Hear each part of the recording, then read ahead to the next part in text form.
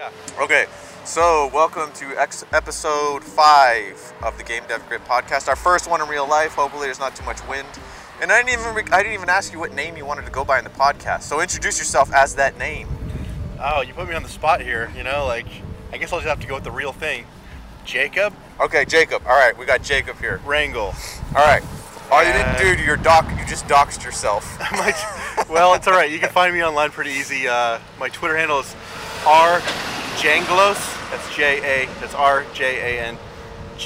Yeah, and we'll put that in the show notes and stuff. So actually, we're here in real life because, speaking of Game Dev Grit, we've been through some Game Dev Grit together.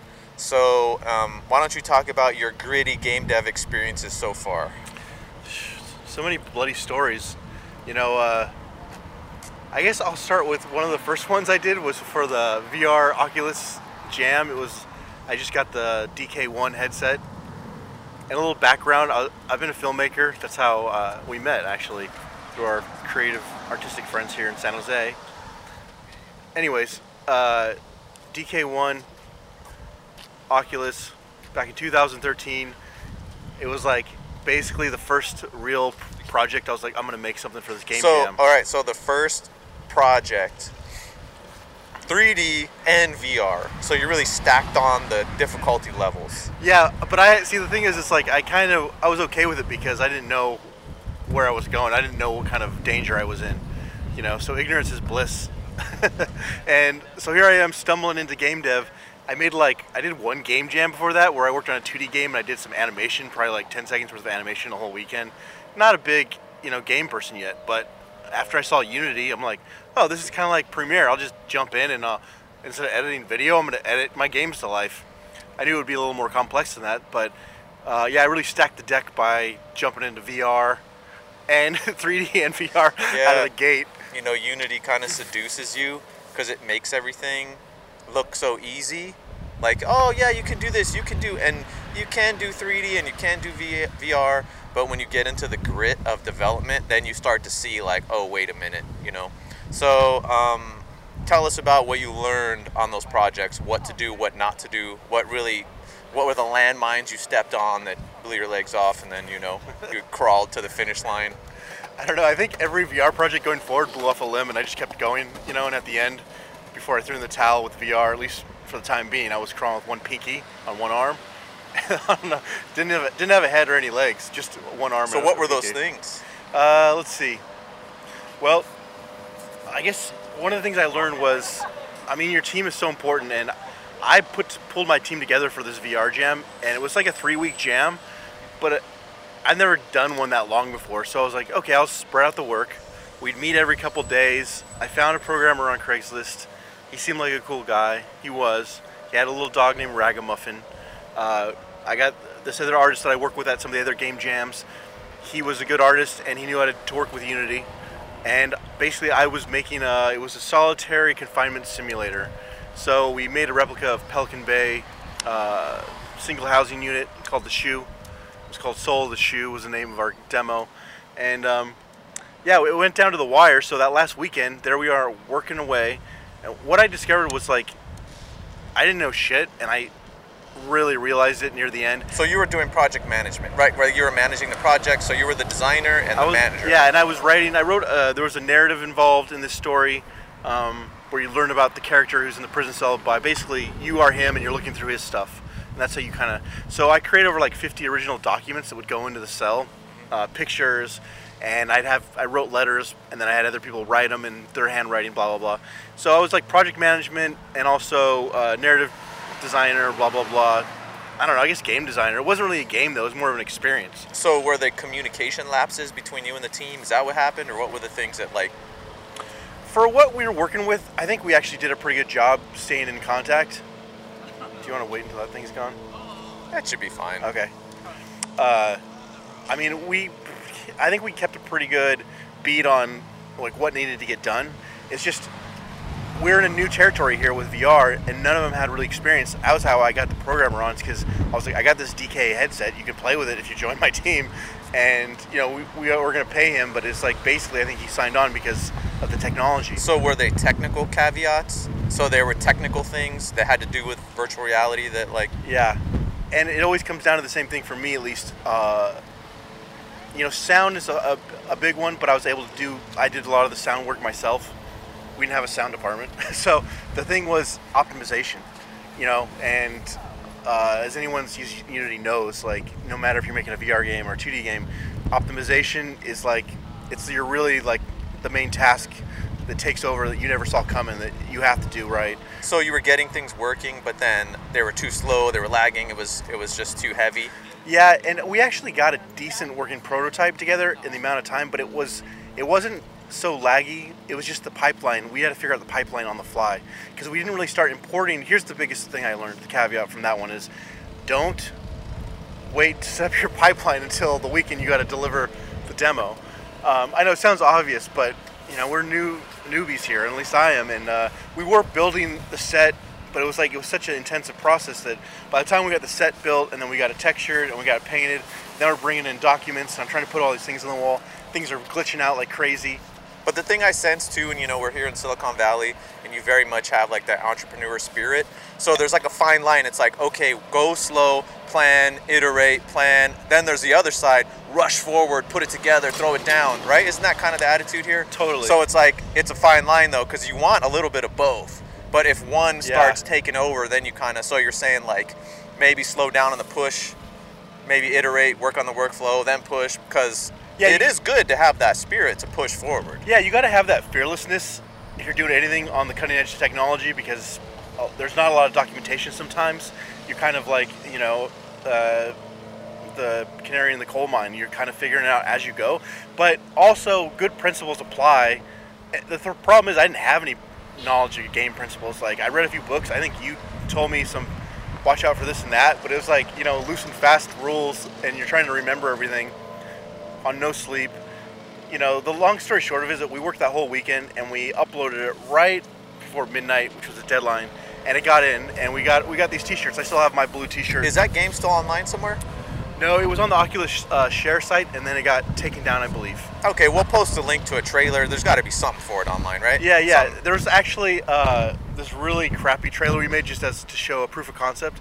It doesn't show any of like the great stuff that we put into it. Actually, I wish I had something to document it. But we'll put some there's stuff something in there. So when you're listening to this, you want to check out what you were working on, what you did. So would any I should put an archive together of all the documents, because it actually was a cool little set and story. You can read about how this guy got locked away and shit. So when you talked about like the workflow and the optimization, would any of that be that maybe the people that were doing the technical stuff on your team weren't totally honest, or were afraid to tell you that things weren't going to work or not working? Did they not know? Did they not care? Well, the artist, he wasn't a great communicator. Or the programmers, whoever was... The programmer, he was pretty good, because he was just trying to figure out the SDK as we were building the system. He never worked with it before. So we were all just like very new to this platform. And we were having fun putting on the headset, but I mean, it's time consuming when you can't just look at your screen. It's not like any other type of game. With a VR headset, you gotta like go into a different mode, you gotta go to play mode, you gotta put the headset on, then everyone's gotta put the headset on. The iterative process is very slow and arduous, so it's like time consuming and a pain to go through it. So your gut thing is just you want to skip it, right? Because it's like, I don't want to do this again. Right, and you can't tell from looking at the screen, even when you have an idea, but you can't tell how big something looks in there. With VR, it's a whole different animal, and it's like, and back then was like the earliest days. Like I said, it was really slow and painful. I hope you're gonna edit out some of these boring parts where I'm just like blobbling around. Man. So this is all good. It's real life. So you do that one over again. You work out the workflow sooner, ahead of time. Like, how do we preview? How do we preview builds? Like, optimize. You hear a lot like people say, optimization by default, but work out the optimizations early, kind of just try to get your 60, or do you need 60 or 120 frames per second for that stuff? Back then, I think it was like 90. 90, okay. But now you're aiming for 120 on VR, I believe. So whatever your target frame rate is, try to, work that out ahead of time. Do test scenes where you put everything in there. Hey, are we there? Yeah. Yes, cool. Are we not? Optimize. It's like we had all the ingredients, and then we didn't like cook it all together into the very end, and we threw it onto a pot. Turned up the fire, which was the time, and we had the guy's dog. The reason I mentioned the guy's dog is because the bird, my sister had a bird in that office we were working at, and you know, he was like the special bird to her. He was great, but I guess the cage was broken, and that dog, it was like Ragamuffin. He was like not a friendly dog, and he's a terrier breed, which they'll do anything to get the prey. And he wouldn't stop leaving that bird alone all weekend. He's like, we had to listen to that bird, and we're like, shut up, bird, shut up, you know, stop it, dog. And at the very end, it was like so messed up, but my artist says, oh, I think you gotta come out here. And I knew what happened. I see the cage, it's open, and then I see a shadow.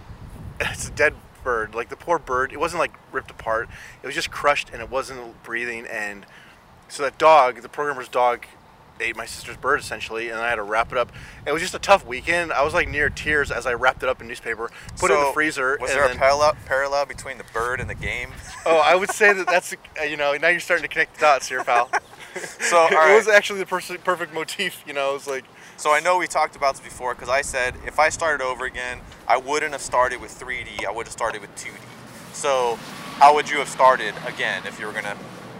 Well, I mean, part of the reason I jumped in was because I was so pumped about VR and about creating worlds, and I still am into effect. It's just that it's going to be a while until I get back to that stage. Because what are you going to do now? What are you going to work on next? Now I'm just taking it back to, like, I'm a story person, filmmaker, and I want to tell stories, and that's why I wanted to get into VR. So now I'm just starting with a simple 2D game, and it's going to be very low-res, 8-bit, you know, 16-bitty graphics. So I won't have to worry about optimization to that level. It's just about experience, story, and I'm able to use all the elements I want, like music, sound effects, pacing, characters.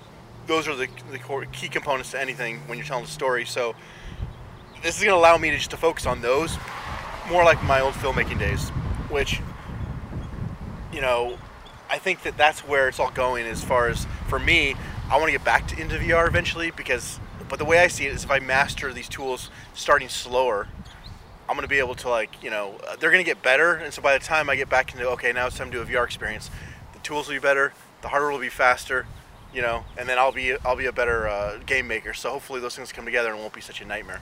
Yeah, because the way I felt about that was that, like, I got into 3D because I was like, oh, there's all these 2D games. I'll do 3D. I have an advantage. It makes me more unique, right? Right.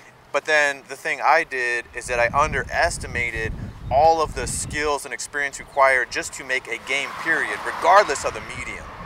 And so when you're doing 3D, it's like you're trying to learn all those game things and all the stuff about game economies and game design, plus 3 dimensions, XYZ of raycast and all this stuff. So it's just like, it's too much. So if I were gonna do it again, I would do the simplest possible game so I could work on game design and everything that has to do with games and not worry so much about the technology.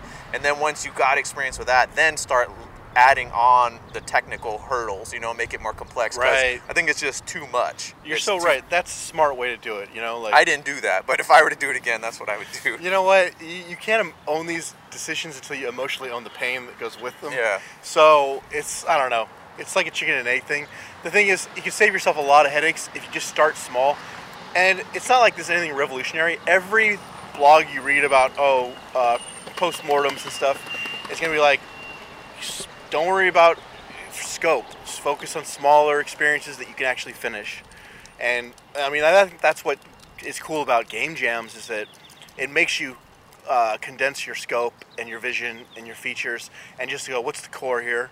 And let's do something. And a lot of good games come out of game jams if someone finds something that's good there, but it just forces you to, like, focus. And that's what people need. Like, all these tools are great, but you can get sucked into a warp. They seduce you. It's like, look how easy it is. Come do this. Yeah. Look at these graphics. And then before you know it, your game's broken, it's running slow, and you're like, why did I do this? You know. Yeah, they're the neon signs on the road to, like, glory. Just stay on the road. Don't go into any of the side quests, and just stay on the stuff. All those tools will be there. But it's amazing what you can do with a sound effect and a few pixels. You know, there's a game that came out from Jason Rohrer. I think it was like 10 years ago. It was called Passage, and it was a very pixelated, simple game. It has this great music, and I think it was only like a 5-minute experience. But you would go through your whole life. You could choose to get riches or be with your wife. And I don't know if anybody hasn't seen that game, maybe check it out. It shows the exercise of simplicity and focus that has an emotional core that will actually hit you. And you're like, wait, this game is like, I've never heard of it. It's very simple. It's very small. But that's a good way to start out. Like that's the kind of like what you you know, gotta aim for. I was thinking about it and like how Unity advertises to people like us that had no experience, like, you can make games, look at these graphics, look at all this fancy stuff, right? Because like most of the people will never ever try to ship a real game. They'll just play around with it. So for them, it's, you know, it's kind of designed to just seduce you and like, look how, you know, easy everything is. It's kind of like, you know, but the real core is game design, you know, which has nothing to do with the graphics and like all this stuff. And I kind of was just thinking about it, and it's kind of like, you want to learn martial arts, right? And then Unity is like, learn how to do a double, triple, tornado, quadruple spin kick, right? Right. But then the real thing is just like, no, practice this one simple kick 1,000 times before you even try to attempt that, right? But Unity's like, nah, come on, spinning kicks, backflips, you know? And it's like, dude, I don't even know how to balance myself yet. So you have to like work on the basic stuff first. And it's like a lot of the game design books, as I'm sure you read too, it's not like sexy, but it's like, build your game on paper first. Build a tabletop version of your game. And you know, for me, I was like, I don't want to, that's boring. I don't want to do that, like paper, like what? Yeah, and then, I've been working with paper since I was a kid. I want to get you into know, some serious and then shit. you have those experiences where the games are painful and arduous, and then you're like, now I went back to paper. I'm like, nah, they're right. Like, work it out there before there's any computer or code or anything. Right, because it's about simplification, and when you're just with the paper there, you're not going to be able to like. Well, first of all, you can't go like browsing, And it won't crash or like Yeah. and there's no browser tabs on And it. you're not like, oh, let me go. I have this cool idea. You know what? Let me take a break, and I'm gonna go look on the assets section. And then see, that's the other thing. People, in a way, Unity is great. It's I'm using it. People have made amazing things with it. It's enabled a whole new class of people to get into games, but at the same time, they've got a great little situation going on there because they're selling like all the, they're selling the pickaxes to the miners. You get the program, it's free, yeah, but then you discover the asset store, and now you can really make amazing things. Oh wait, you'll find out later that a lot of those assets aren't supported and they break after maybe a few months, or they don't work with the new upgraded Unity because there's just a whole slew of things that can go wrong. Plus it just makes you, I love the asset store when you use it correctly, but it can also be a dark pit of, false gods. Yeah, and every time you bring one of those, I spent a lot of money on the asset store too. I've learned my lessons though. You have to really think about using any of those because, like you say, they get deprecated or they get old, they don't keep up to date. You may throw up these errors and you're like, what is this? And sometimes a lot of them are not open source, so that you can't even see what's happening. But it's kind of thing, overscoping. That's the thing that you just have to not do when you're working with Unity because it just screams like, add a climbing system, add this, add that, and it's so. Yeah, and you know what? You're exact. Like the thing is, life in art, like the pursuit of art, an artist's journey, it's about warding off distractions. The only time I ever got shit done is when I was obsessed or had a deadline or both. That's the only thing that ever got me to get across the finish line on any project. And finishing is the most important thing. That's boring advice your father probably told you. Your teacher probably told you, but it's the truest shit you'll ever hear. And I think one of the good things, so we don't get down on ourselves with our projects, like there's this MMA coach, I think a bunch of them say it, and they say you win or you learn. So there are no losses. Like any project you go through, you learn something. So that's don't what losers say. So don't look at them like losses. It's just, hey man, as long as you can live to try again, you didn't lose any, you learned. And hopefully don't do it again. And then, there's that saying, they say, really smart people learn from other people's mistakes. Smart people learn from their own mistakes. Stupid people never learn. So it's like, It's a good one. read the articles, try to learn from other people's, but I'm stubborn. I have to learn from my own a lot of the time, Yeah. or I'm not that smart. So, but it's just a thing, you learn. So it's like, go out there, as long as you don't like put yourself into debt and lose your house because you gambled it all in this game. Yeah. Just stay within your means, be ambitious, try, if it doesn't work out, all right, it was a learning experience, take that, don't do it again, change your workflow and just, but Yeah, no, that's exactly right. Like, you gotta adapt. The thing is, you can't, like, people have delusions of grandeur sometimes. They see all these people, they have no idea what's behind, like, games they've seen, like, oh, these are indie games. Well, it's kind of like the indie film scene. Yeah, those were indie films, but they had producers and all this money, and they had professionals working on it. Same with a lot of these games that look like so good. You're like, oh, this is amazing. Well, someone probably working on that game, maybe it is a one-man team, but that one guy was probably a badass artist or badass programmer or badass 3D modeler. And it doesn't mean you can't do it. It just means be realistic with your skills and focus on the experience other than the graphics. Because, I mean, I don't care what game I'm playing. It's beautiful. Like, God of War was a really cool game I liked last year because it felt so organic, and I liked, I don't know, the asymmetrical story, the way that it kind of was unexpected. It was like a movie experience. And I lost my train of thought. Oh, you were just saying to focus on the gameplay. So it's like, Yeah. we take it for granted though, because we're like, those games look so cool, but it's like, yeah, man, but they worked on their core gameplay for a long time before Yeah. they even added any graphics. And that's where I was going. I started thinking about that game. I was back in that world. That's how beautiful it was. But we see the graphics, we can't see the gameplay. So we just, sometimes, people will discount it. But the thing that I've been doing is going back. I think I was talking about in a previous podcast that I went and downloaded a bunch of Nintendo Power magazines and was looking at those old games because they're very simple.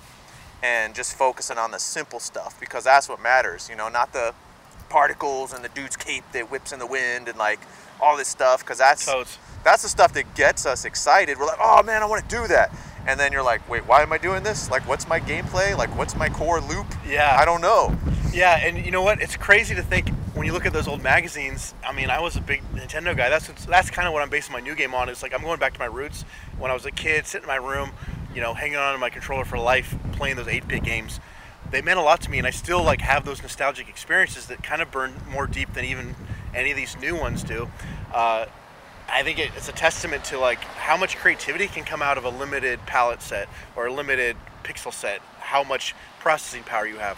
Look at the shit they pulled off just with the NES.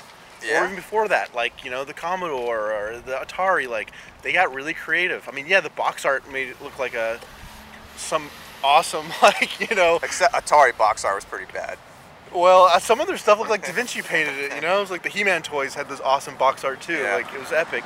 But going back to my earlier point, what I was going to say about God of War is that I love the game. It looks amazing, but after a while, I was into the gameplay, and the graphics kind of like, I don't know. You ever get this thing where like you're playing a game, it looks great, but then you're into the gameplay and what's going on. You're paying attention to everything else. Almost like the graphics disappear in a way. Like they're there, you see it. It's once in a while you see a vista. You come around a corner. Oh wow, that's beautiful. But most of the time, once you get past that, after the initial, like Red Dead Redemption, you're playing the game, you're like, oh, look at this, it's beautiful. But after a while, you're just, okay, now I'm looking around for foxes, and anybody can kill. You know what it's like? Since Jacob and I are both married, like, the graphics are like the infatuation at the beginning of a relationship, and then the gameplay is like the everyday life, normal stuff that hopefully is enjoyable. Right. Because if you're just like, the sexiness, this woman is so, and you're all into that, and then, eventually you're like, okay, real life, back to real life. And then it's like... Dude, it's so true. That's a great analogy. Like, yeah, I mean, that's so true. Like the honeymoon's over, the graphics are the honeymoon, Yep. and then the gameplay is like... That's what keeps you everyday. around. Yeah. That's what makes the relationship work between you and the game, or you and your wife. So pick the right cartridge, kids. And think about this, because this is what I've done. A lot of people do this. You get this awesome idea for this new game. You meet this awesome new person, right? Same thing. And then you start working on it, and then at first you're all infatuated, like, oh, this is amazing. And then reality sets in, like, oh, there's a lot of hard work that needs to go into this now. Oh, this person, we had an argument, there's difficulty. And then the people that leave the project to start a new one, or leave the relationship to start a new one. Right. Rather than like, do I really love this idea? Do I really love this person? If yes, I'm going to go through the struggles to make it, And sometimes we stay in bad game design relationships or bad relationships, period. Like sometimes projects throw up red flags just like relationships do. Yeah, so think about that. Like, are you in love with the idea or the reality of the idea? Like, the concept, are you in love? Because, like, if you're in a relationship like that, that's horrible, but you're in love with the idea of the relationship, you should probably leave it your game. If you don't really enjoy it anymore, but you're just in love with the idea, so... Totally. Substance over style, Yeah. I mean, we all love style. That's what catches our attention. But the substance is what keeps us there. So the substance is after the honeymoon, right? Like, Damn, that analogy's so good. You gotta like just put a tweet out. With everyday that. That's like life, some right? wisdom shit. Just like having dinner together and talking and like doing stuff, going on hikes, whatever. The boring stuff, not the sexy stuff, but the boring stuff can be awesome if... Yeah, and you never really see that. Like when you're younger, you're just like about flash and fun and the sexiness, the attractiveness, the way the person looks. but it's really that underlying personality that keeps you there. Like, You know, this person gonna bore me, or like, not like someone's gonna entertain you, but like they could be just an empty parcel. Like there's nothing there. Yeah. They could look great. I mean, you could be, if you were married to the prettiest girl in the world, prettiest guy in the world, whatever your choice. Like after a few weeks, you don't see that anymore, like the way you saw it like the first if time. they were just stupid and boring, you'd just be like, yeah, they're really pretty, but fuck, they're boring. I'm not, like this game looks really cool, but fuck, the mechanics are awful. Like it's kind of the same thing, and it's like I can't even do anything. Like I can't even talk to them.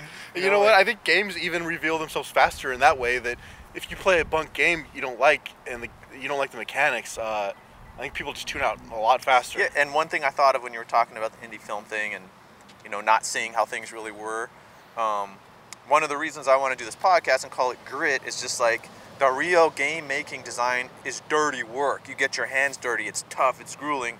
And what I want to talk about is like, and what I'm trying to do in these is for people to talk about the hardships and the quote failures. I mean, they're not failures, they're learning experiences, because when all you see are successes, like when you watch Indie Game the movie or something, and like, oh, these guys had some drama, they argued, or they're acting like prima donnas, like, God, we didn't go in the Microsoft store. Like, that's not a real hardship.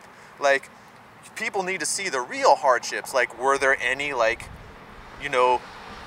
months straight of like 15-hour, 30-hour work days and crashes and rebuilding struggles? Like, that's what people need to know. I know, but who would want to watch that movie? Well, nobody. That's like pretty much, I mean, it's the worst thing possible. Like, it's like being in a bad relationship where you can't get out and you're stuck. And not that we're going to keep going on that motif, but that metaphor. The thing is that it's hard-ass work, and grit is the perfect way to But the thing is, so like Unity is selling the sexiness of game development. They're not going to show you that grit. They're not going to show you that dirty work, because they want you to be like, oh, cool, I can make games and do this, right? If they showed you the real grit, people would run away and be like, oh, no. But, it's a slippery thing, because it's like, yeah, it is exciting, and it is, but it's also to do big things and real things. It's dirty and hard and a grind. Yeah, and it's just like when you're, I don't know, when I wanted to make movies, and then I was like, why did I do this to myself when I've been up for 3 days straight and I'm on set and I can barely stand? And you're like, I put myself in this position so I don't have anybody else to blame. Like, this is what I wanted, but you didn't know what you're getting.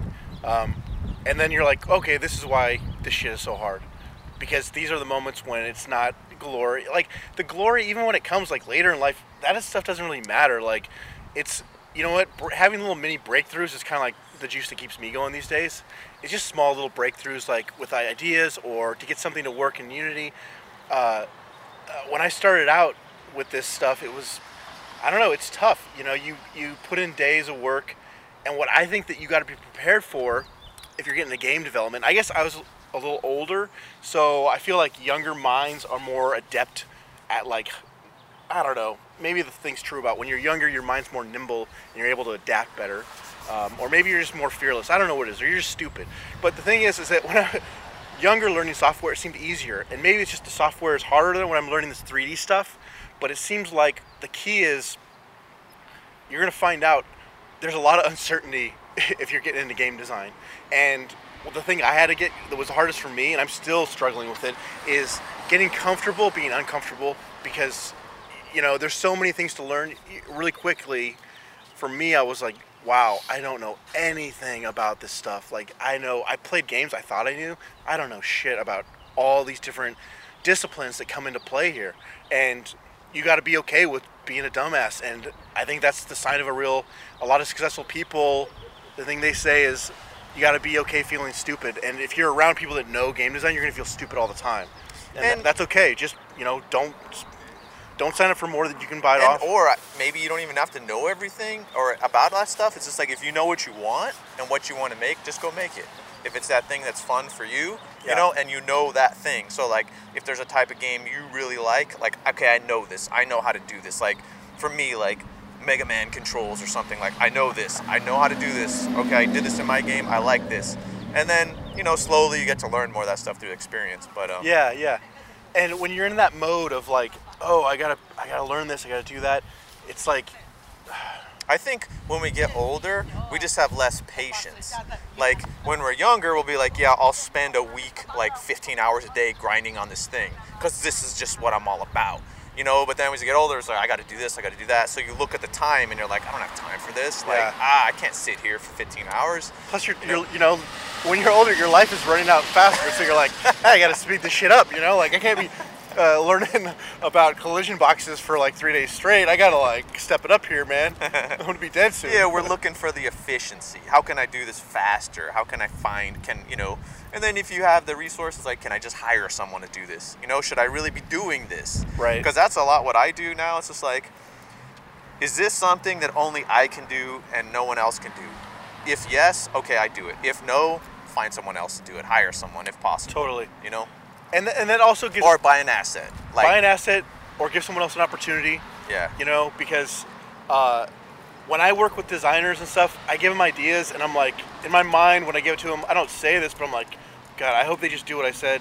But then I'm pleasantly surprised when they, not always, but a lot of times when they give me something that's not exactly what I wanted, but it's like, there's so much nuance in like the details of the art asset or the way you want this programming to work. And then they do it better than you imagined. That's awesome. And that's where the collaboration comes in, you know, and games are hard. Start off by yourself so you can learn enough to be dangerous, and then, you know, bring on some people that have the same passion and vision as you. You know, we see it all the time. Small teams can deliver in a big way if you manage your resources, time, money, and you kick ass. Like, you don't fuck around. Don't overscope.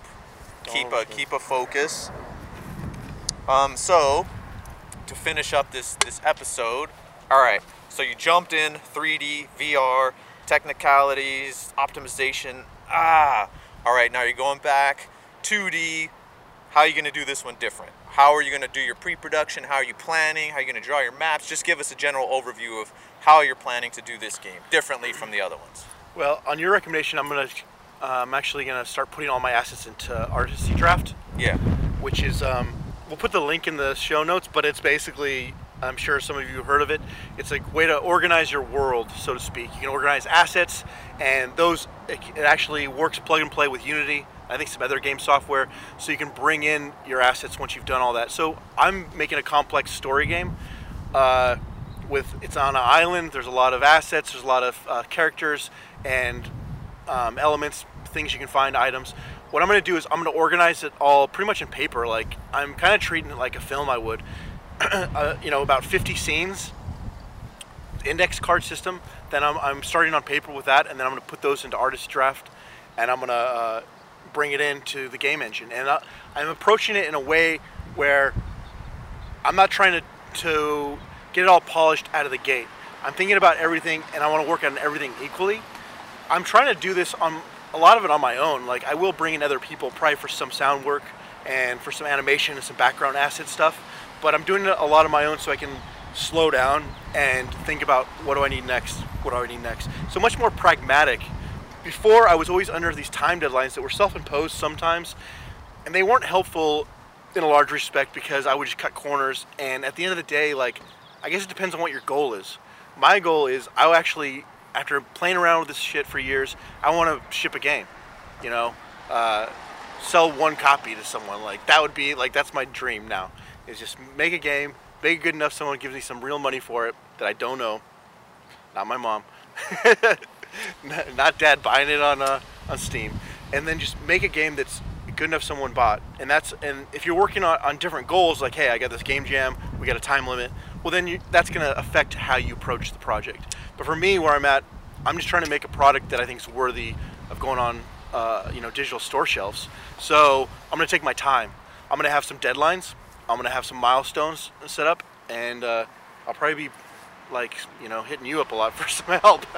Yeah, or also the Discord for the Game Dev Grit podcast. We have a little handful of developers in there now, and I saw that. No, that's one of the reasons I wanted to make this podcast, for my selfish reasons, for my own selfish, because I'm like, how do I do this? Hey guys, how are you guys doing this? But, you know, I want to have it like a little resource pool, so you can go in there. It's not too big. It's a little thing. It's focused. It's just developers. So it's cool. I like it. It seems like people are sharing cool stuff in there. I saw like the Dark Souls map. Yeah, you know, because from a few years ago, like, the grit, the low-level game design, I'm telling you, there's like nothing out there, and just in my experience so far, that's the hardest part, or that's what makes or breaks your game. So best of luck to you, Jacob. And now we got you on the podcast. We're gonna have to have you come back and give an update at some point, or multiple points, to share the progress of the game. I love that. Let's do a check-in in like 6 months at the end of the year, see where I'm at with my game, and if I've been twiddling my thumbs or I've been putting the fingers on the keyboard, you know? Yeah, cool. Hey. Well, this was our first real life podcast. Hopefully it doesn't sound too terrible. Yeah, we didn't get mugged down here. It's nice down here. Not yet. It's nice. Thanks for having me, Mike. All right, bye.